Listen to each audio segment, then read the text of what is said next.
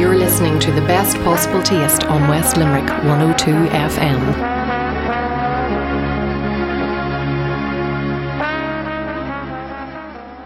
Good evening, and you're very welcome to this week's Best Possible Taste. I'm Sharon Noonan, celebrating 10 years on air, making the show Ireland's longest running food and drink radio show and podcast. Now, last weekend saw the 16th Blas na hÉireann Irish Food Awards take place, and before I headed off to Dingle last Thursday, I spoke to 3 Irish producers hoping for success. And my next guest this evening is Ian Mernagh from Killiane Castle Honey, who won bronze for their soft set honey. Bon appetit. Yummy. Grubs up. Delicious. Ian, lovely to meet you. Great to have another beekeeper on the programme with somebody else on a few weeks ago. But you're based in Wexford, and it's Killiane Castle Honey that you're the producer of. Yes, Sharon. Thank you very much for having us on today. It's great to talk to you. And yes, we have a small business just outside Wexford town, Killiane Castle Honey, that we commenced in 2015. And in the last 2 years, since we've built up our beehive numbers, we've been retailing both our summer honey and our soft set honey to shops and customers and businesses. And whenever you started it in 2015, was it as a hobby? Yes, it was. I suppose going back through time, our home place, Killiane Castle, my grandfather would have had bees there. And then my mum's father also was a very passionate beekeeper. And it's something that I thought about doing for a number of years. And as I grew up, there would have been wild bees in the castle walls as well that I would have played with and got stung numerous times. And I got my first hive in 2015. I suppose my background is that I am from a farming background, and I am very, I suppose, passionate about animals, and bees are another form of animal husbandry. So yeah, I got my first beehive in 2015, and it grew quite quickly. They say, you get one hive and then you end up with 20, and currently we've a lot more than that. And yeah, it's something I've grown, and my family have grown to really enjoy. And I suppose we love the benefits of what bees bring, and we like to share that knowledge with both schools, businesses, anyone that'll listen, really. So yeah, that's us. So initially, whenever you looked into the hive to see the quantities of honey, it was probably enough for you and your family to enjoy. But once you get to that stage where you have 20 hives, you have to do something with all of it. So, you don't produce it, the bees produce it, but you obviously package it and then you sell it. Yeah, that's exactly it. It was kind of initially, you get your first 20 jars of honey and you're really, really excited. And over the years, it turns into a number of hundreds of jars. And, your friends and family are calling in more regularly, maybe to avail of a jar of honey. It's a great gift as well. So we were using our honey in through all those ways. But as we grew our hive numbers, as you said, we needed to find, a way of selling it. And obviously, beekeeping is not cheap either. So to make some return, I suppose, initially. And so we would have sold a lot to friends, family, direct. And then 2 years ago, we started retailing into shops, and we put up a purpose-built facility. Again, we opened that last year to process our honey just in the correct way, etc. Leader were very good to us, actually, and provided grants to assist us. So now, we're now retailing in about 8 shops. And again, we do direct, and we're currently building a website, which we hope to have in the next 4 to 6 weeks. So tell me about the flavour of the honey and the times of the year that it is available. Yeah, so we're quite lowland here in Wexford. So, you hear a lot about heather honey, for example. You need to be near mountains. So we would get a really good spring crop of honey, and that predominantly would come from the likes of dandelion, whitethorn, blackthorn. There's quite a bit of oilseed rape around Wexford. So it's multifloral. Our spring honey, or all spring honeys, tend to crystallize very quickly. So that was a challenge for us. And some people like really hard honey, but generally people don't. So I do get people asking me for honey, and can I get the hard one? I don't want any of that runny stuff. But so I suppose that's where the soft set honey comes in. So we, with our soft set honey, as the honey is crystallizing quickly, it's an age-old process whereby we paddle the honey for about 2 weeks, and we paddle it probably 6-7 times a day for 10 minutes. And as the honey is crystallizing, it breaks the crystals into minute crystals that can't be tasted, or a really good, smooth, soft set honey, you cannot taste the crystals. And it's a really nice honey, and it's going really well. And hopefully we're up for an award with Blas and hÉireann this year. Then as we move into the into the summer, again, down around Wexford, the summer honey would be predominantly from white clover, from bramble, and then all of the other flowers that you see. But bramble and white clover are probably the predominant flavors in the honey.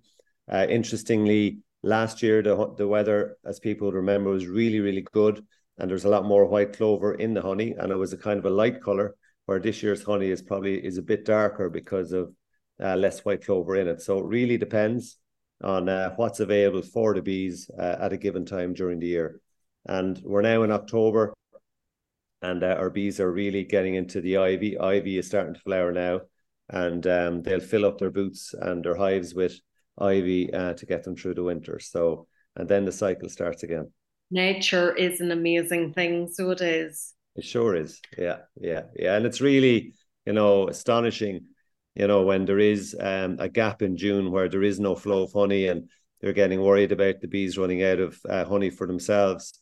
And like a tap, the honey flow just comes, and they really can bring in huge amounts within a short period of time. So it is quite astonishing.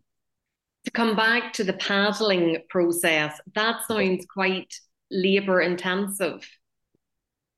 Yeah, it is. It is, and but it does yield a really, really nice honey, and it's the soft set honey is more pastier. It's like, say, a Nutella, that kind of spread, and people really like it on bread or on crackers and stuff. But it is quite labor intensive. There is a bit of work in it, but it's an age-old process. As I said, it doesn't change the structure of the honey, but it's popular, and I'm glad that we can produce it, and our bees can produce it for people to consume. And you have diversified a bit, and you now do skincare products. Yes. So again, bees are quite amazing, and the likes of honey is very good for not just for eating, but for your health, and for the likes of sore throats, as we would know, for cuts. Like we gave honey to a guy that had a horse with a bad cut, and a lot of stuff wouldn't work, and honey did help. So honey is really, really medicinal. But there are other parts in the hive that are also as good. So we have wax in the hive, and over the last few years, I've built up a lot of wax. There's propolis in the hive that the bees use to kind of glue, block holes, etc. And again, that has its medicinal properties. And then everyone would know royal jelly and pollen, etc., that comes into the hive. So I have a lot of byproduct, and we've been playing around for the last probably 18 months with some skincare products, and people have been asking us, would we make some of this because of its natural its natural properties, no chemicals, etc. So we are launching, or have just launched, a new brand under the name of Nectar. We have a hand salve, we have a lip balm, and we have a healing salve currently, which we are now getting to market. So it's really, really exciting, and initial results are really good for people that are looking for natural skincare. So we look forward to promoting that product and getting it out there over time. Well, there must have been a lot of other areas of business that you had to look at to bring that to fruition in terms of packaging, labeling, and the branding of it. Yeah, there has been, and it's been a long journey both on both of them. And I take my hat off to anybody that does, or that is in business, because in my full-time job, I work with a lot of businesses closely, and you take for granted when you see labeling or you see businesses come to market what they've done, but it is a lot of work. And as I said, I admire businesses even more now because of that. But it did take time to come up with branding. I have to say that other businesses, small businesses, are really, really helpful. So instead of seeing us as competition, the advice that we get, both from a marketing point of view, from compliance point of view, and so on, has been really good. But we've worked hard to come up with, I suppose, a brand that we think is popular across, young and old, and we're confident, as I said, that it will go really well for us. Fantastic. Well, it sounds like a very exciting new venture for you. So we wish you all the best with that. In the meantime, Ian, you do some workshops and honey tours there at in the castle grounds. Yeah, we've done a number of honey tours, and we're building our website currently to obviously try and formalize them more. People are blown away. So again, it was kind of something that came from demand, where people have been calling down here for a number of years, putting on a bee suit, spending time with me, going around the hives. And, when you open up a hive with 10,000 bees in it in the spring, it's quite a sight. But when you open it in July and there's 60,000 bees in it, it's quite busy. And it really, I suppose it's busy, a hive, but it's also quite relaxing. And so people like coming out. They like seeing what's happening. It gets them closer to nature.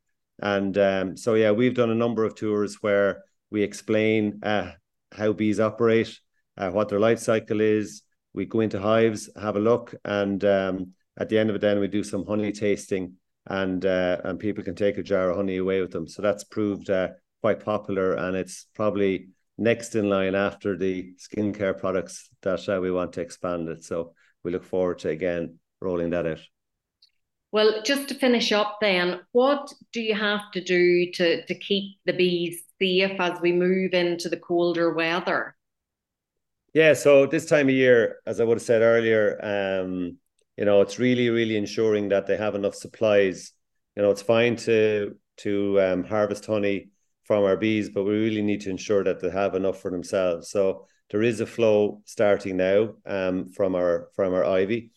I would check the hives weekly to see if they're gaining weight and if they have enough weight to get them through the winter time. Once that happens, they are treated for varroa mite. Varroa is a huge issue for our bees, and then I put mouse guards on the front of the hives to prevent mice getting in over winter.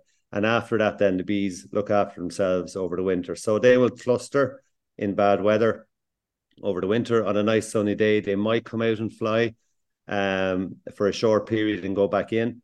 And other than that, very little will happen up until March. The queen will stop laying for a period in December, and then in January or around that period, depending on temperatures, she'll commence the next year's rearing of brood and of bees to bring us into 2024. So that's when it gets hugely exciting again, and it all kicks off. Absolutely fascinating. So you've mentioned your website is being built at the moment, but you are active in social media if people want to connect with you there. Yes, we're active on social media under Killiane Castle Honey, and then our new nectar brand is under All About Nectar. So on Instagram, it's all_about_nectar, and All About Nectar on Facebook and Twitter. So so please follow us, give us a like, and any questions you have, again, please ask. Fantastic. Ian, lovely to talk to you, and continued success with it all. Thank you very much, and thank you for having me on. It's been a pleasure. You're listening to The Best Possible Taste on West Limerick 102 FM.